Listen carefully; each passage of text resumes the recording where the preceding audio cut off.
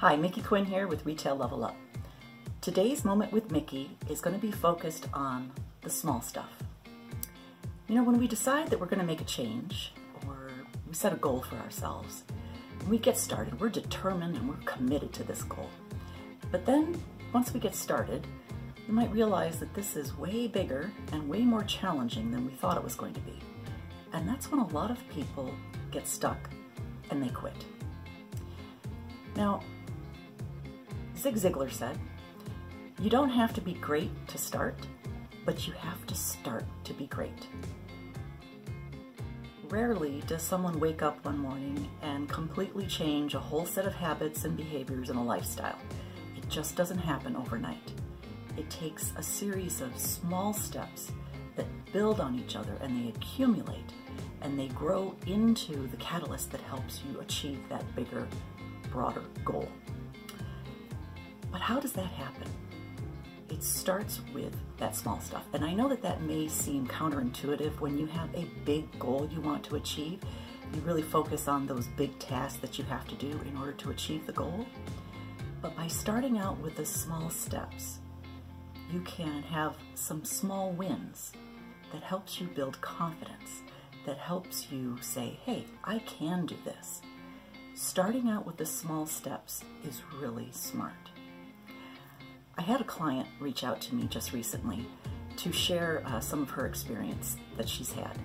6 months ago, she attended one of our mastermind groups, and that group was focused on the strategy behind how you can do more in less time.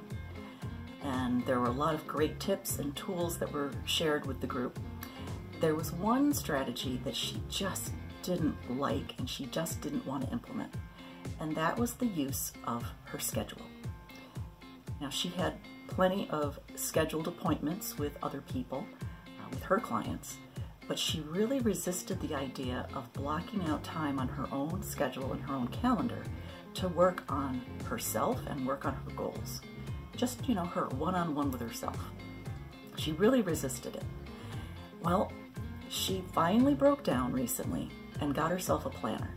And whatever type of planner or schedule you use, it's really up to you. It can be the one that you use on your phone, it could be on your computer, or it can be, hard copy, actual planner, like a day planner.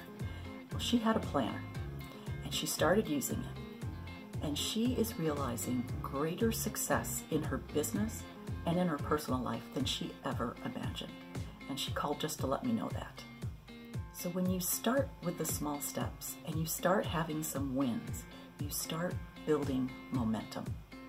And as you keep achieving those small steps, you'll start gaining more confidence in yourself and in the process, and you start reaching for bigger and even more challenging goals. And when you achieve that, then you reach for even bigger ones. So it's a building process. So no matter how small the step is that you take on a daily basis, as long as it's tied to your bigger goal, you are making progress, and it's well worth your time. Every day, there's time to be had to work on what it is that you want to achieve. So start small and build your momentum.